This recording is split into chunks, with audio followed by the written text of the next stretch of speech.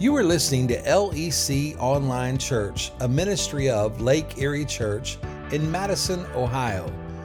We are a multicultural, multi-generational Pentecostal church. For more information, please visit our website at lakeeriechurch.com. Now, we hope you enjoy today's message. The month of November. Let's open our Bibles this morning, please, to the Gospel of Mark, chapter 5. We are continuing.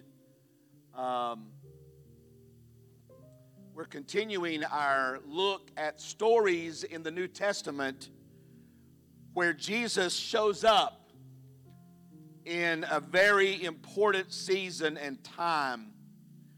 Last week we talked about how God meets us in the middle of our fight, that the enemy is out to torment us and coming against us, but God is there to empower us to win the battle over our temptations and over our struggles. The week before that, we talked about the fact that the Lord meets us in our storm.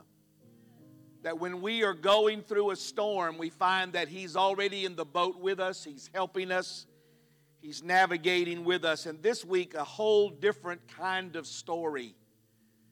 And we're talking about God meeting us in the middle of a delay. So let's stand together for the reading of God's Word from Mark chapter 5, and we'll begin with verse 21. Let me give you a heads up that this is a very unique sequence of Scripture because we're going to only read 3 verses and then we're going to skip down because the story is interrupted. And so in order to follow, we'll go 21 through 21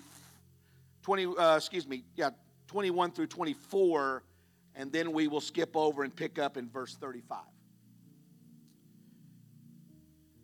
Jesus got into the boat again and went back to the other side of the lake where a large crowd gathered around him on the shore. Then a leader of the local synagogue, whose name was Jairus, arrived.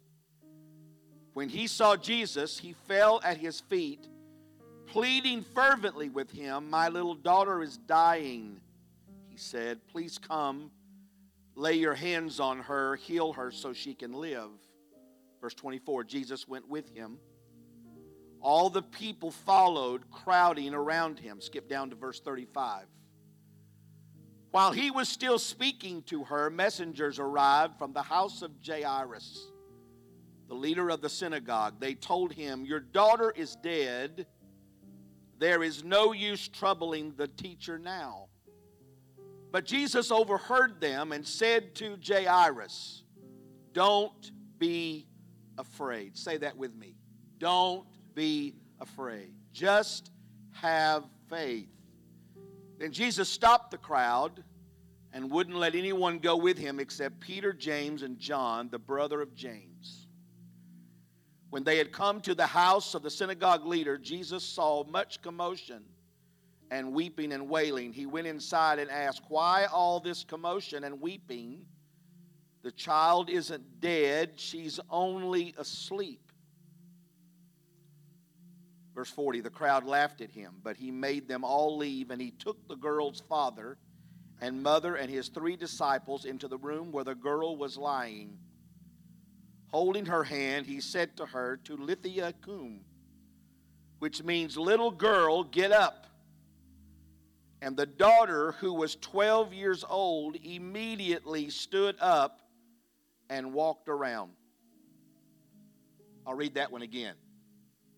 And the girl, who was 12 years old, immediately stood up and walked around. They were overwhelmed and totally amazed. Jesus gave them strict orders not to tell anyone what had happened, and then he told them to give her something to eat. Let's pray.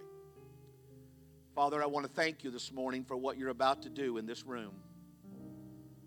There's not a doubt in my mind that you have ordained this moment on behalf of someone that is listening to me right now. They may be riding in their car, they may be watching online, they may be sitting in this room right now, but you have divinely ordered that they should hear what's about to be said. Lord, I pray today for the kind of anointing that allows teaching and preaching to be effective.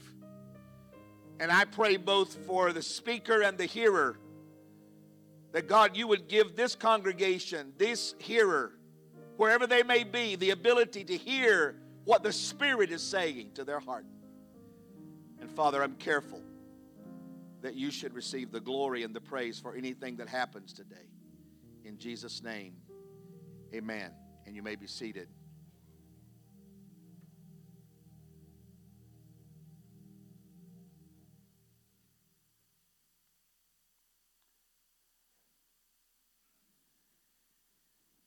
There is a very popular movie series that is circulating around in the world. You probably have seen one of the 3 seasons of that movie series called The Chosen.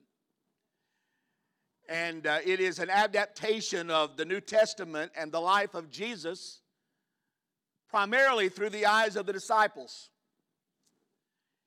And in the movie series, The Chosen, this story is depicted as a religious leader who is intrigued by the teaching of Jesus. He works in the synagogue, and so because of that, he is among the Jewish leaders who scoff at Jesus and are bewildered at the miracles that he's doing. The difference for this man that the Bible calls Jairus is his daughter is sick. And they've apparently tried everything. And this comes out in the movie. They've tried everything, and doctor after doctor has simply shaken their head, and there's nothing more that can be done. And as this daughter gets progressively worse, the wife says to the husband, something must happen. You must do something. He doesn't know what to do, and yet he keeps hearing about this man Jesus and the miracles that are taking place. And so finally he decides, as a last-ditch effort, he's going to go find Jesus. Now again, that is someone's interpretation of that, but it probably makes sense that it would not be illogical to think that's what happened. Because that's kind of the way we do. You and I get into crisis moments, we get into struggles, and we have a tendency to do everything that we can do on our own, and then we go looking for Jesus. I mean, you probably have said it, you probably have heard it said. People would say, I've done everything I know to do. I guess we just need to pray. As if prayer is the last thing that you should do. But that's what happens with this father. He doesn't know what else to do. He's run out of options, and so he goes looking for Jesus. In short order, he finds Jesus. And you remember from last week, the narrative is just flowing here. In Mark chapter 5, Jesus has just delivered a man who has been full of many demons. And Jesus gets back in the boat, and he and the disciples head across the Sea of Galilee, and they come up to the other side. And when they come, Jairus is waiting on him. And he says to Jesus, I have a daughter who is dying. She is very, very sick. And I'm asking you to come to my house, put your hands on her and heal her and make her whole. And Jesus says to Jairus, I'll do that. Now, can you imagine what just happened in Jairus' heart when Jesus said that? Because I guess he rehearsed that speech all the way to where Jesus was. How he was going to approach him, what he was going to say. And he's hoping that Jesus will respond in a positive and affirming way. And when he tells Jesus his need, Jesus says, okay, let's go. And they start walking toward Jairus' house. Now, again, some of this is just the way that I visualize, but I can hardly not assume that as Jairus is walking, he's thinking, this is going to be good. This is going to be good. And I'm going to get, my daughter's going to be all right, and it's going to be okay. When all of a sudden, because of this massive crowd of people that are following around Jesus, all of a sudden, out of that crowd, a woman slips into that crowd and pushes her way toward Jesus and reaches out and touches the hem of his garment. Now, we'll talk a lot about this woman next week if you come back. But she has already determined in her heart that if she can just touch the hem of his garment, she's going to be made whole. And the moment, the Bible said, that she touches him, the issue of her blood dries up and she is instantly whole, and she knows that she's healed. But something else that happens there is Jesus knows that somebody's touched him. And he stops. He just stops walking and he starts looking around for where this has happened. And he says to his disciples, "Who touched me?" And the disciples are like, "You got to be kidding. We're getting crushed in this crowd. What do you mean? Everybody's touching." He said, No. Virtue has gone out from me. Somebody got a miracle, and I want to know who it is. And while he's looking, he's not walking. While he is inquiring, he's not headed toward Jairus' house. Whatever momentum they had, whatever progress had been made, just stopped. It just stopped. And all of a sudden, the Bible says, out of this crowd comes this woman, and she falls before Jesus, and she tells him the whole story. Now, that's significant, because when the Bible says she told him the whole story, it meant that it wasn't over. That conversation wasn't over just like that. She falls before the Lord, and she's had 12 years. She's got a lot to tell him. And she's telling the Lord the whole story. And while she's telling the Lord the whole story, what's going on with Jairus? Nothing. Nothing. He asked Jesus to go. Jesus said, "I'll go." They start going, and they get started on that direction, and all of a sudden they stop, and nothing is happening. Have you ever been there? When you thought you were on the right track, you thought you were doing the right thing, and all of a sudden nothing's happening. Nothing's going on. There's no progress. There's no thing happening, and so you don't know what to do at that point. Now, in my mind, I got Jairus sitting over here on a stone going, "Come on, Jesus, come on. We got to go. My daughter is sick. Thank God for what God's done. Thank God for this moment. But we got to go." Because that's the way I do. That's the way I do. So here's the question. How do we manage our faith in Christ when God doesn't work according to our expectations? How do we manage our faith and confidence that God is the healer, that God is the deliverer, that God is the answer to our prayer, when in fact He's not working according to our timeline? And I want you to see it because it's right in front of you. There's three things. I'm going to give you all three. You have to manage your disappointments. You got to decide what you're going to believe. And you got to find your hope in the presence of Jesus. So let's look at those three. Here's the first one. You have to manage your disappointment. Why is Jairus disappointed? He's disappointed because God is not meeting his expectations.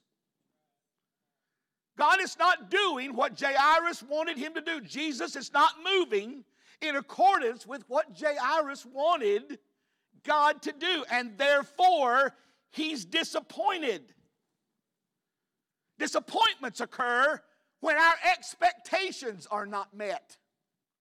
Many years ago, I wrote this in one of my books, that there is a tombstone in every heart where unmet expectations are buried.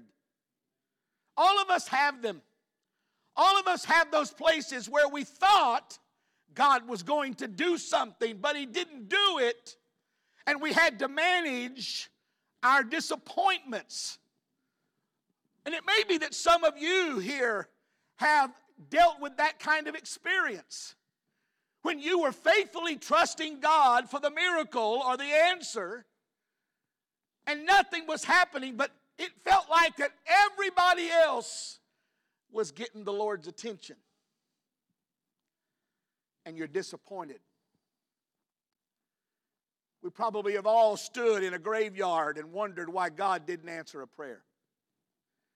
We probably all dealt with trauma and difficulty in our life, and we've wondered why it didn't happen the way that we asked God to do it. And those who try to console us are so quick to give us these scriptures like, "My ways are not your ways, saith the Lord." Well, thank God for that, but it doesn't help me. I'm struggling in my disappointment that what I wanted did not come to pass. That what I asked God for, what I needed God to do, what I asked God to help me with did not come to pass. How do I manage my disappointment? His disappointment arises from the fact that God's timetable is not the same as His. Have you noticed at times how differently you and I manage time? You ever said this to God, God, I need you right now? Do you think that moves God? He understands why you say it.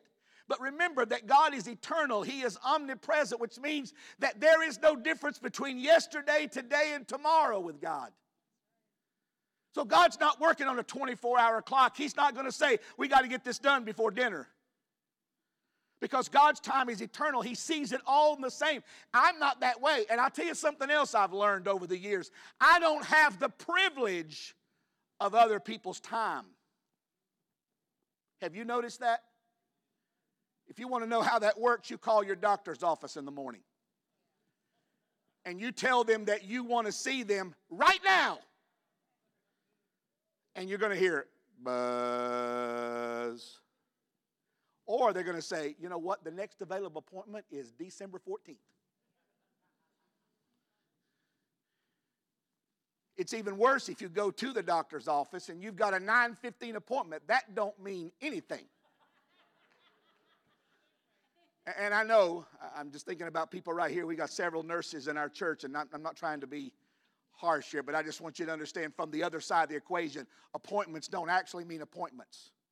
That's just the time that we're supposed to show up so we can wait.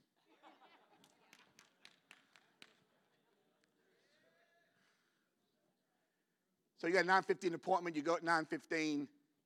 Well, you get there, they want you to come early to fill out the paperwork, so you get there at 9 o'clock, you fill out the paperwork, which takes about 40 seconds.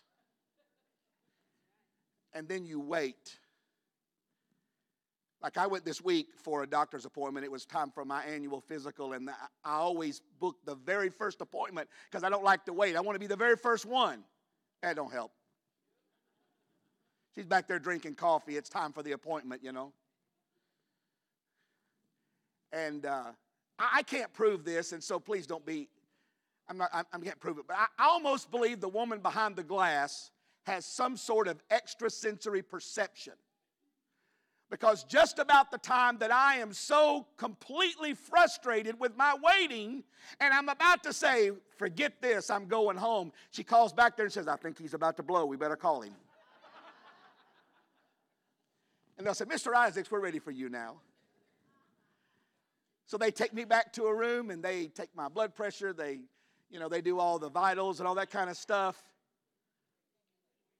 And then you're going to wait again. But they don't care this time because they just took your clothes. You're not going anywhere. You're just going to wait. So I've become a very adept solitaire player because I sit there and play solitaire waiting on the doctor to come. And then they always come in and go, I'm so sorry you had to wait. And I say, I am too. You don't have the privilege of time. And one of the problems that we have in dealing with God is that we want God to work on the timetable that we work on, but God doesn't do that. And it causes us to be disappointed. And as I was putting all this together, I was thinking about the struggle you and I have with waiting. How we struggle to wait. But maybe it would help us if we looked at waiting, especially in the spiritual context, in a different way. Because some of you sitting here today, I know you're waiting. You're waiting for a miracle for your body. You're waiting for something to happen that you've wanted. I think about, young women in our church who have us praying because they want to meet the right guy, and they've saved themselves and they've waited. And when is it going to happen? When is God going to help me to fulfill that piece of my life? And you're waiting. Or maybe you've been wanting to have a child. You and your husband want to have a child, or you and your wife want to have a child, and you've been waiting. And it feels like you're waiting forever and nothing's happening. Or maybe like one of my good friends, one of my men here in the church, he's been praying for years, as long as I've been his pastor. He and I talk about, we've been praying for his children to be saved. And it feels like they're not getting closer to God, they're getting further away, waiting. So maybe we need to look at waiting. And maybe we need to look at waiting as if it is God changing me. That in the waiting, God is not delaying me, He's changing me. He's giving me the opportunity to become more of what He wants me to be, more trusting, more believing. I looked here this morning, and I'm not trying to embarrass. I know I won't embarrass, but Donna Link is up here praising the Lord this morning, the day after her brother dies. Worshiping the Lord out of her pain. Maybe waiting is the time where God says, can you worship me when life is hard? Can you worship me when you can't make sense of it? Can you give me praise when you don't know why I'm doing what I'm doing? He's disappointed. You have to learn how to manage your disappointments. But secondly, you have to learn you have to decide what it is you're going to believe. I love this part of the story. Visualize with me that Jesus and the woman are there. They're having this incredible conversation. Everybody's hearing what she's testifying to. Jairus is sitting over there just hoping that this will soon be over. He's waiting. And then they come and tap him on the shoulder. Hey, just thought I'd let you know your daughter has passed away. There's no need to continue to bother Jesus anymore. Now, here's one of the most incredible things about Jesus. He's deeply invested right here, but He knows what's going on over here. You understand what I'm saying? He's blessing somebody else, but He's got His eyes on you. He's got His heart fixed on you. He's talking to this woman here, but He hears what's happening, and He just turns. And He says to him, don't be afraid, just believe. Don't be afraid, just believe. Such a powerful, powerful thought that you and I have to live in that middle ground. Don't be afraid, just believe. Because see, what Jairus has been afraid of this whole time is she's going to die before I get home. She's not going to make it. She was that sick. I thought we needed to hurry back to the house. She's dead. So now what do? You decide what you're going to believe. Are you going to believe what the man told you, or are you going to believe what Jesus said? Are you going to believe the promise of God in spite of what it is that you've heard? The question came to me this week as I was praying, just when is bad news bad news? Because you can go through the scripture and you can trace a lot of times where it felt like it was bad news, but it wasn't really bad news. When Joseph's brothers sold him into slavery, that was bad news, or was it? Because what happened was God was opening up a cycle in which Joseph was going to see the purpose of God fulfilled in his life. So that bad news wasn't actually bad news. If you asked Joseph, what's the worst thing that could have happened to you? He might have said, the day my brothers sold me into slavery. But then when he's bounced 3 generations of grandchildren, if you said to Joseph, what's the best thing that ever happened to you? He would say, the day my brothers sold me into slavery. Because God then opened up. What I'm trying to say is this, that sometimes you have to decide whether it's bad news or not bad news. Because sometimes bad news is a door God has just opened so you could step into something you could never have gotten to if it hadn't been for the bad news. Just deciding what it is that you're going to believe. What you are willing, as I said last week, what are you willing to put your weight on? Would you be willing to stake your life to the claims and promises of Jesus?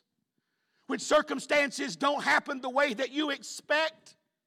Are you willing to trust and believe God even when it doesn't feel like things are working in your direction? Here's another question. What have you put your faith in? Have you put your faith in the outcome that you want?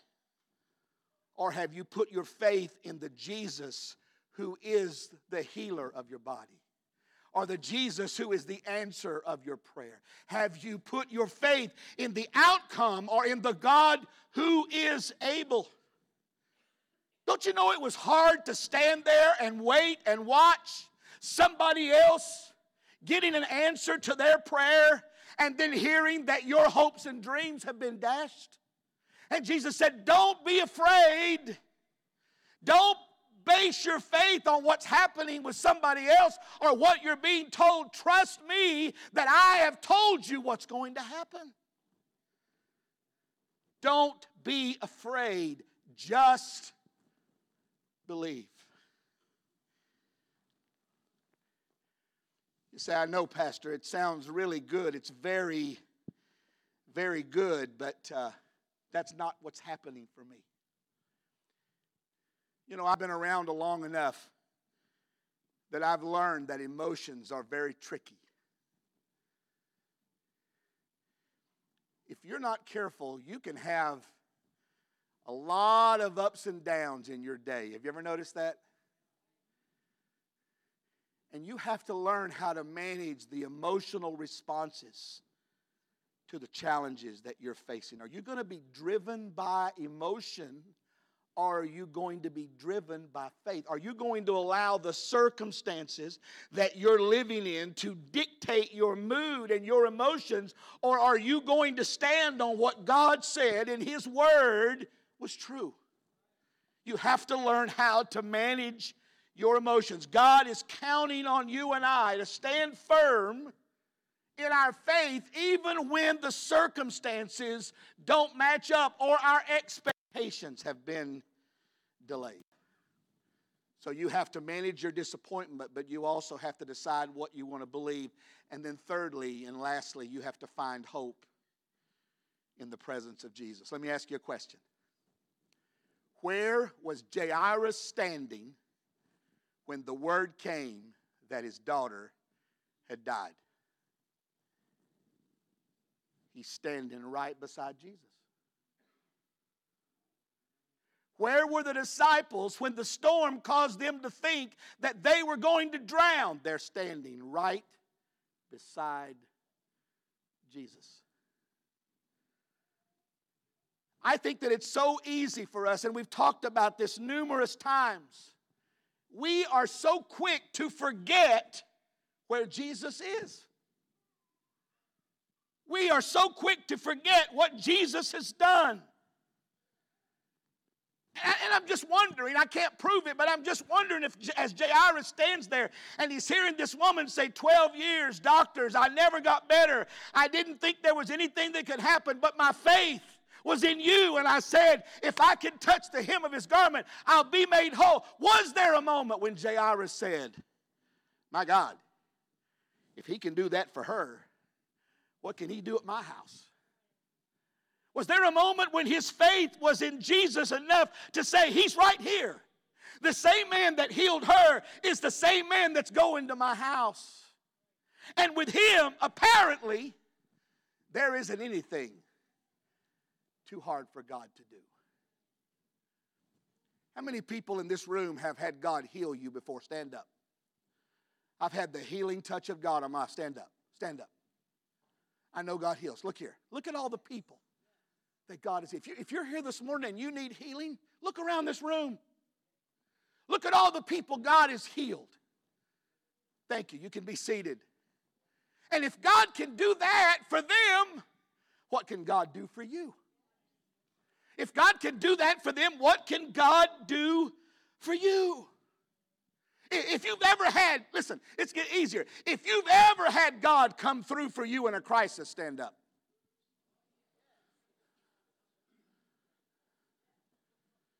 See what I'm saying?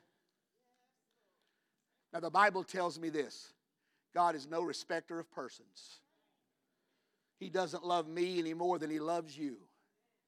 And God will come through for you. You may be seated. Where do we find our hope? We find our hope in the fact that Jesus is present with us. 2 weeks ago, we talked about the fact that the disciples forgot that Jesus was right in the boat with them. While they're going through their storm, they forgot that Jesus said, I'm never going to leave you. So if you're waiting, if you're going through delay, you are not alone. You can find your hope even in disappointment, even in delay. You can find your hope in the presence of Jesus. Because as long as Jesus is with us, we don't have to be afraid. We don't have to give up our hope as long as Jesus is with us. As long as the Lord knows where we are, knows where we're going, knows what's happening. You know, there's over 8 billion people on this planet this morning. You're just one of 8 billion people. That's a number that's so vast and so large, it's impossible for any of us to really calculate how many people there are. But He knows every one of us. And He knows us so intimately that Jesus said this very absurd thing. He said, He knows the number of hair that are on your head. Isn't that a weird way to describe how much Jesus knows and how much God loves us? He knows the number of hair. And for some of us, that's a number that changes every day.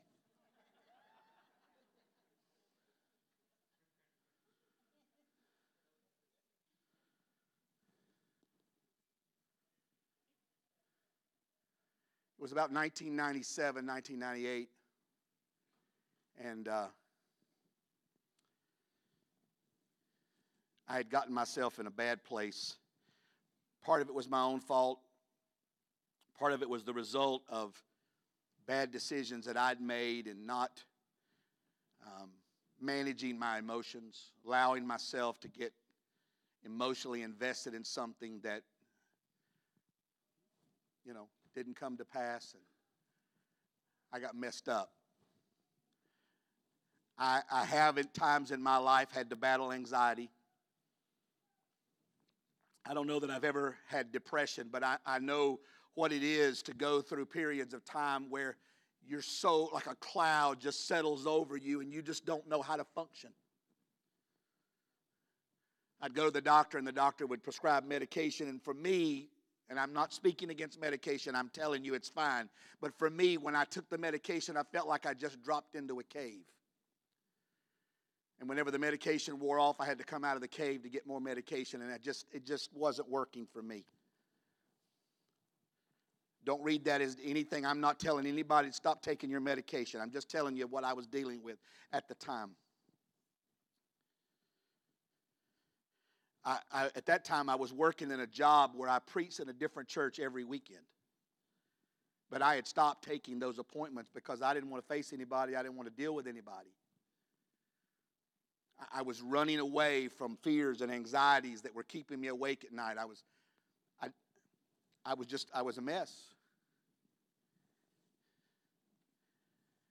I talked to, my family about doing something else, about getting out of the ministry and doing something else with my life and just whatever. So Sunday night, my children were involved in a nearby church. My wife sang in the choir. So we all were going to church on a Sunday night. I came in the back of the room, large church, sat over on this side in the back by myself. When the man got up to speak that night, he started singing, Jerome. Before he preached, he started singing an old song. Rise and be healed in the name of Jesus. Let faith arise in your soul. Rise and be healed in the name of Jesus. He will touch you and make you whole. And I got up. I started walking the aisle, and I came and stood right about there. And I began to weep and cry before the Lord. A man that was sitting on this side of the room over here got up and came over where I was. I knew him. I'd known him for a long time. He came over and stood right in front of me, and he grabbed a hold of my face, and he said to me very quietly, he said, Bill, when you got out of your chair and walked toward the front, the Holy Spirit spoke to me. and said, go up there and tell him, I know where you are. And he just very gently laid his hand on me, and when he did, I fell out. Now, I don't fall out that often, but I fell out that day. I don't know how long I laid on the floor. But when I got up, my family gathered around me, and they said to me, are you all right? I said, I am now. My son said, how do you know? How do you know? I said, because he just told me he knew where I was. Now listen, I don't have to understand all the thithers and hithers in this book. I don't consider myself to be a great theologian, but I tell you what I do need. When I'm in a crisis, I need to know that he knows where I'm at. When I'm in a tough spot, when I'm trying to make sense out of my life, when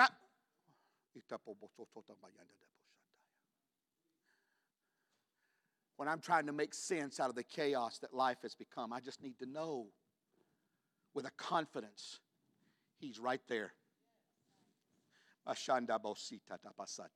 He's right there.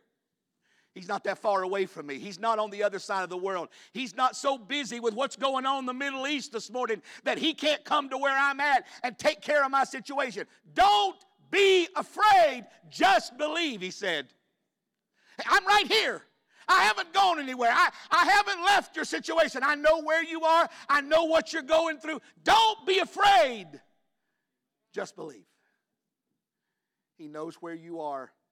He knows what put you to sleep last night. He knows how anxious you've been about the last month. He knows what's going on with your kids. He knows what's going on in your body. Don't be afraid. Just believe. Every head bowed, every eye closed. I feel the presence of the Lord in this room this morning.